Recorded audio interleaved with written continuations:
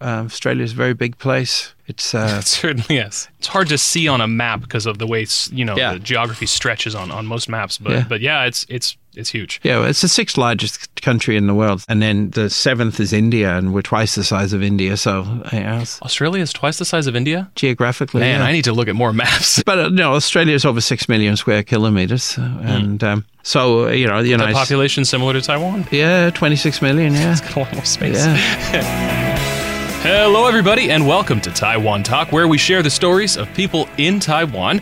I'm Trevor Tortomasi, and joining me in the studio today is Kevin Magee, who previously served as the Australian representative in Taipei, basically the Australian ambassador, but with a different name because politics are, complicated. Mr. Magee, welcome to the show. Thank you very much, Trevor. It's a great pleasure. Please call me Kevin. Okay, so let's talk about Taiwan first. How long did you serve as the Australian representative in Taipei? Well, I was here from 2011 to 2014, but it wasn't my first time in Taiwan. I came here as an Australian government language student before my first posting, which was in Beijing, and I spent the whole from January to December 1989, or 民国78年, here in Taiwan.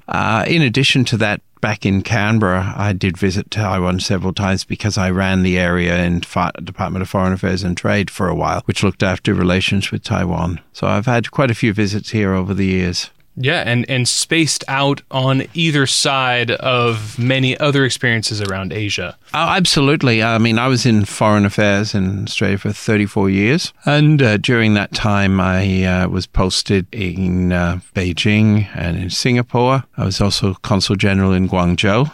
And outside of East Asia, I was an ambassador in Saudi Arabia, and I was deputy head of mission and charge d'affaires in Moscow in the Russian Federation. Gives you a really unique and insider perspective on a lot of really relevant governments. Well, yeah, they're all, I mean, if you think about countries that really have clout in the world, you think of Russia, you think of China, you think of even Saudi Arabia. It is a very wealthy, powerful Islamic country. So, yes, I've been very honored to have been able to work there. I also had a short stint when I was a young diplomat at the United Nations, 3 months in Geneva and 3 months in New York back in 1992, so that's quite a while ago. So this is obviously a very eclectic resume, but to focus on Taiwan really quick. Yeah, sure. You were here in 89, but then you were also here in 2011 to 2014. And so how did you see Taiwan change over that period of time?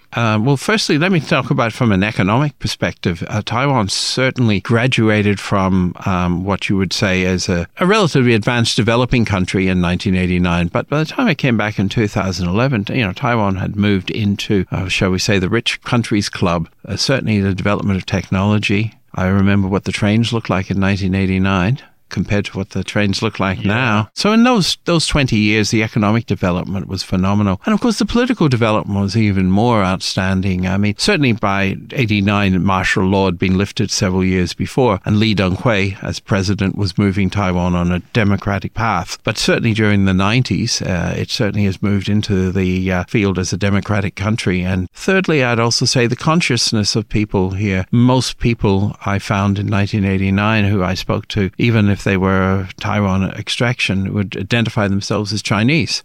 Now, most people you talk to, they say they're Taiwanese people, and distinguish themselves from Chinese on the other side of the straits. You mentioned that you were the Australian ambassador to Saudi Arabia. That's correct, yeah. So how were your responsibilities as an ambassador different from your responsibilities as a representative in Taipei? Well, I mean, in many ways, I was doing the same job. The fact is that most countries in the world follow one form or other of the One China policy, which Australia does too since 1972. And so do the United States and most Western countries also, which means that the formalities of diplomacy are different because as a representative, you're not actually fully accredited as you were as an ambassador to the head of state. But what on the ground we actually did from the point of view of promoting Australia's national interests in trade, in economics, people-to-people, cultural, and also talking on about political issues was very, very similar. Of course, as countries, Saudi Arabia is a very different country from Taiwan, of course, but there are certain things in diplomacy and in international relations apply to all countries. Taiwan is an unusual country because of the One China policy and because its political and its international space are restricted because of the historical contest with the PRC and the fact that if you are going to establish diplomatic relations with the PRC, there are certain limits to what you can do officially with Taiwan. But I found that here we are good friends with Australia and Taiwan and still remain so. Taiwan has been a top 10 trading partner and export market for Australia for at least since the 1990s. And so even last year with the increase of sales of LNG, liquefied natural gas, Tianranji to Taiwan, it actually last year moved up to 4th, and that's the highest it's ever been in export markets for Australia. I was at Academia Sinica this morning having a talk at a round table there, and they were basically explaining that Taiwan used to take up to 20% of its liquefied natural gas from Russia, and as part of the sanctions after the invasion of Ukraine, they didn't take any more cargoes, and they've now increased the amount of Tianranji or LNG that they're bringing from Australia, and this has bumped the export markets up. And there are a lot of Australian products and such here too, and agricultural products as well as natural resources. We sell iron ore, we LNG, and we're a major supplier of coal to Taipei. Like most countries, Taiwan is trying to reduce its carbon footprint, so it's reducing the amount of coal, but still coal power. A slow process, yeah. Yeah, because coal power is still important. But LNG is increasing, and of course the renewables too. Wind power. Yeah, wind power. Yeah, so wind power. I flew in from Hong Kong yesterday morning, and it was a beautiful sunny day, and I could see all the big windmills. That's awesome. Along the coast, as you come towards the airport at Taoyuan. So you've worked this closely with Taiwan, and you've also worked in the Chinese cities of Beijing and Guangzhou, and in Russia. Do you feel like you have to be more careful in countries like Russia and China rather than in Taiwan? Yes, you always need to be careful. I mean, let me say, when I was in Beijing, it was my first posting. I was relatively junior. I was the most junior political officer in the embassy, so I really wasn't a decision maker. But our relations were relatively good with the PRC at that time, though it was after Tiananmen, so there was certain freezes on activities. But later on, I was in Guangzhou, and the first time I was a head of mission. I was the consul general in Guangzhou, and the Chinese control your access, a lot of it depending on how good your relations are. Back in my time, the relationship was pretty good. But to answer your question, yes, you do need to be more careful. The Chinese are very sensitive about things and what you say. On the other hand, the Russians are a lot less sensitive. Russians are very robust people, and we can see what they've done in their invasion of Ukraine and response to the rest of the world. Right. Certainly things are more sensitive now, no matter who you are. But it's an interesting comparison. With Russia, the economic relationship is not as close, and it's a long way from Australia. But yes, you do need to follow a diplomatic protocol with the Russians, but they don't take umbrage as much as if you say the wrong thing the way the Chinese tend to do and talk about, upsetting the feelings of the Chinese people, as they like to say. After all of this work you've done in all these different countries, what is the most difficult aspect of diplomacy in general for you? Well, I mean, the most difficult, when you're a diplomat, I mean, every day seems to be different. Some days are just involved in doing management or dealing with Australians who want passports or issues like that. Other times you're dealing with promotion of trade and education and various things. But sometimes crises occur, and sometimes you can find yourself thrown into a deep crisis. Do any come to mind? Well, the one I came to mind in October 2002, I was the deputy head of mission in Moscow, and the ambassador was back in Australia, and the Chechen terrorists seized the theatre. You remember that? And they took 800 hostages, including 2 Australians. And so I was in charge there. I was involved in liaising with the Russians, but also we got to such a stage that we were involved in negotiations. They were passing their demands on. So I actually was listening to the Chechen terrorists making their demands, and then an Australian citizen who spoke Russian translating it into English, and then reported me on the phone in the middle of the night. So I was talking back and forth with the actual gunmen who were holding our citizens. But in the end, they used military force. Putin even then was not the man to trifle with. So that was absolutely chilling. I mean, you're actually talking to. Yeah, it's terrifying. Terrorism in itself is something that we all know about, but actually to be talking to a terrorist and talking through someone who's got a gun literally to their head, that's the remarkable sort of things, that's definitely one of the more terrifying things that can happen as an ambassador, but hopefully nothing else was that. No, that's nothing to that level. While we're talking about Russia, I had the opportunity to meet Mikhail Gorbachev twice, once one-on-one and once with a former prime minister, and he was an amazing man to talk to. When you think about it, Gorbachev, was a man who changed the world. He was one of the great figures of the 20th century. Obviously, when I was ambassador in Saudi Arabia, I had quite a few audiences with the King Abdullah and the Crown Prince and various people where we talked about that. I mean, we concluded, for example, an anti-terrorism agreement between Australia and Saudi Arabia. And in 2012, Kevin Rudd, who was that time foreign minister, he came through Bahrain and to an international conference there, and as ambassador, we were sitting in the back of the car, but we got caught in a traffic jam because basically the royals, the Bahraini and the Saudi royals, they got priority to come out, and we were just talking about Taiwan, and he was saying that every year from 1980 to 2006, he used to visit Taiwan every year. He studied at Shurda in 1980. He was a student at ANU, Australian National University, but he went to Taiwan, and he had a wonderful experience there studying Mandarin at Shurda, lived down in Puchongjie.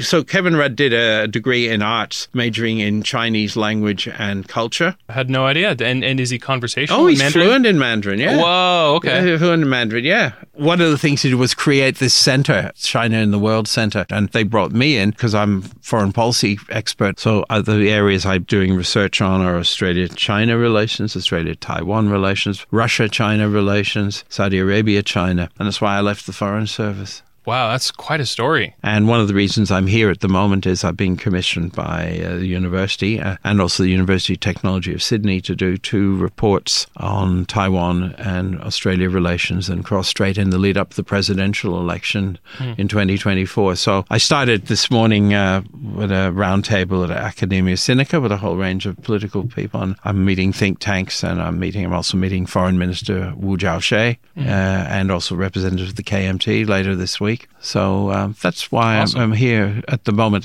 as well as here to see my daughter. Yes, of course. Yeah. The background here is that Mr. Magee, Kevin, is the father of our ICRT DJ, Caitlin, who just had her show earlier, and her dad on the show, and now this is his second interview in almost as many hours. That's about right, yeah. So that's good practice. So on the topic of, you mentioned talks on technology between Taiwan and Australia. Well, Taiwan is a technological powerhouse. I mean, when it comes to computer chips, it's number 1 in the world. So it's a very, very important country in that field economically. And so certainly we use Taiwanese technology. We work very closely with Taiwan on that area. In many ways, we're sort of what they call, Jingji Hubuxing.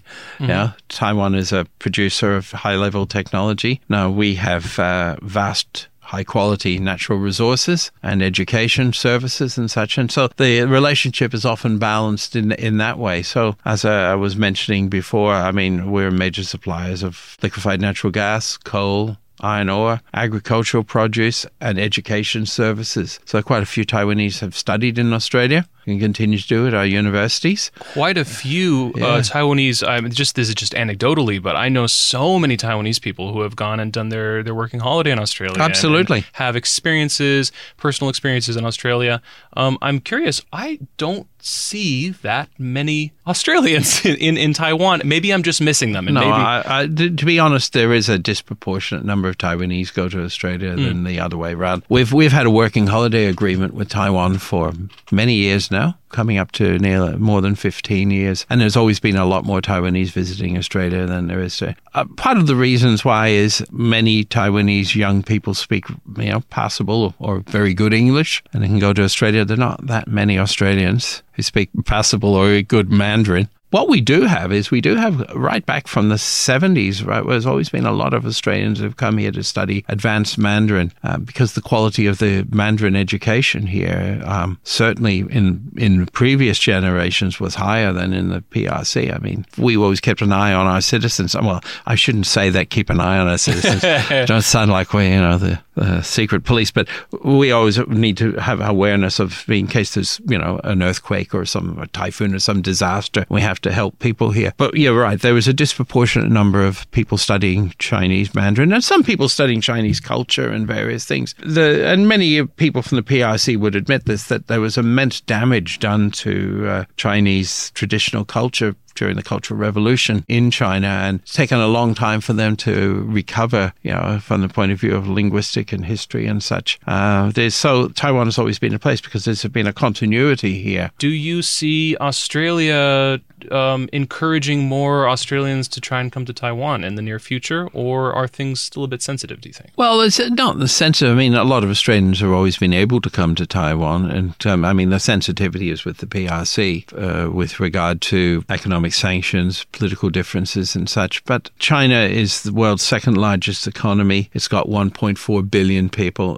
Taiwan's economy is always going to be smaller, and the attraction, if you want to make business and do business, is always going to be bigger on the mainland, even in times when there's some sort of economic tensions. And despite all the tensions that have gone on between Australia and China, trade continues to be very, very strong both ways. So the economic imperative is still there. On the people-to-people level, well, maybe it's different. But I would always encourage people. People ever ask me, I encourage them to come to Taiwan if they want to learn Chinese and want to learn something about Chinese culture, Chinese language. People are very welcoming here. It's a very, very nice society and to live in. There are many other experiences you can have by, working or studying on the mainland. But if you really want to get good Chinese, this is the place to come. What do you think is most unique about Australia's position with regard to Taiwan? Just Taiwan and China relations? Our policy is based on the 1972 Joint Declaration, where we recognized Beijing. We acknowledged the Chinese position that Taiwan was part of China, and that's for the basis of one China policy. And it's basically the same as what the United States did in 1979. But you acknowledge it means different from actually agreeing with it. But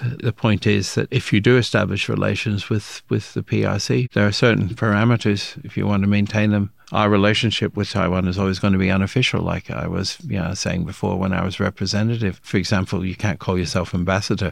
Foreign minister can't visit our governor general, which is representing the monarchy, and our prime minister can't visit, defense minister. So there's the limits to that. But it's still a very substantial relationship, and I think I mentioned that last year we got up to number 4. It was our 4th largest export market last year, and Taiwan has consistently been, since the 1990s, in our top 10 export markets. So it's a very important economic partner. And as you said, a lot of Taiwanese visit Australia, young come to study, come to do working holidays and travel around. Australia's a very big place. It certainly is. It's a continent. It's almost exactly the same size as what the Americans call the lower 48. So if you took Alaska out, it's almost exactly the same size as Australia. It's hard to see on a map because of the way the geography stretches on most maps. But it's huge. Yeah, it's the 6th largest country in the world. And then the 7th is India, and we're twice the size of India. So Australia is twice the size of India? Geographically, Man, I need to look at more maps. The southern bits of Russia are about the right size, but the northern bits are expanded because you flatten out the globe. But Australia is over 6 million square kilometers, and so the United population similar to Taiwan. Yeah, 26 million. Yeah, it's got a lot more space. Yeah, but a lot of space. But there's a lot of desert in Australia, as you probably know. And finally, I guess just to finish off, is there anything else you'd like to say to the people of Taiwan? To be honest, I think MOFA is doing a much better job in recent decades than they used to do. Basically, in recent times, they've actually now been a lot more effective in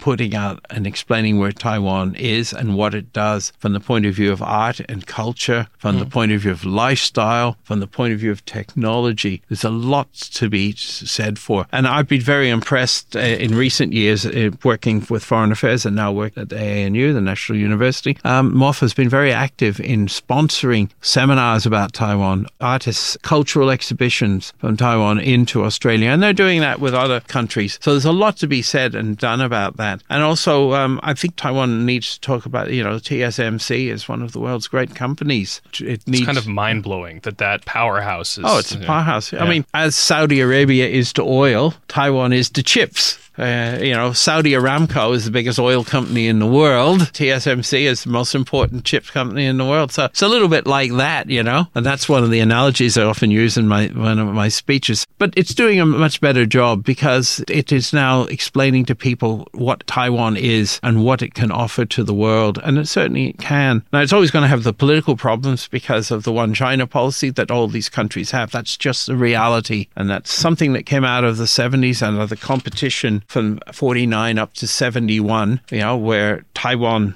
or the Republic of China sat in the United Nations as the legitimate representative of all China. And of course, when that was flipped on the 25th of October 1971. So unfortunately, Taiwan is, for historic reasons, stuck with this issue. But there's so much that can be said on technology, culture, arts and such that you could be. As for the Taiwanese people, we'll reach out to the world, You have a lot to be very proud of. There's a lot that you deal with. I just mentioned the problems you have, the diplomatic, political problems you have as a country, but you have so much to offer. And you reach out to the world, expand as best you can to the world. We all hope for peace in the Taiwan Straits. We all hope that things can continue to develop in a way that satisfies Taiwan, but also in a way that doesn't provoke armed conflict. Armed conflict would be an absolute disaster for all of us. Yeah, nobody wants that. No one wants it, and we have seen what's happening in Ukraine and see what a disaster that has been. But, I'm reasonably confident that the government, no matter which party's in power in Taiwan, will be able to continue to manage the relationship. And I also think that a lot of what Beijing does with Taiwan is political theater. There is a way to go before that direct military action. It's tough to move against that kind of leverage that China has. But something that, like you were saying, there's so much that Taiwan has to offer the world, including in the age of modern technology, internet, social media, the kind of soft power that Taiwan can influence the world with. It's not as powerful sometimes as TSMC, but it's something that matters. And I think Taiwan creatives can get out there too and explore a working holiday in Australia. Okay. This has been Kevin Magee speaking to us as the former Australian representative in Taipei and policy fellow at Australian National University's China in the World Center. Thank you very much, Trevor. And thanks to you, the listener. If you'd like to hear more from ICRT, you can listen to full-length episodes of Taiwan Talk wherever you normally find podcasts. And if you'd like to help us out, tell a friend. Anyway, that's it for this episode of Taiwan Talk. Until next time, I'm Trevor Tortomasi on ICRT FM 100.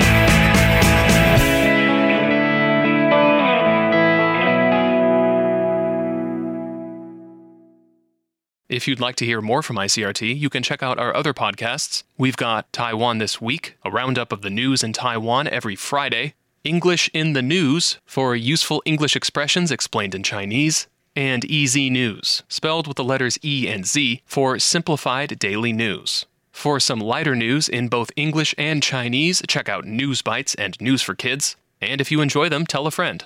Thanks for listening.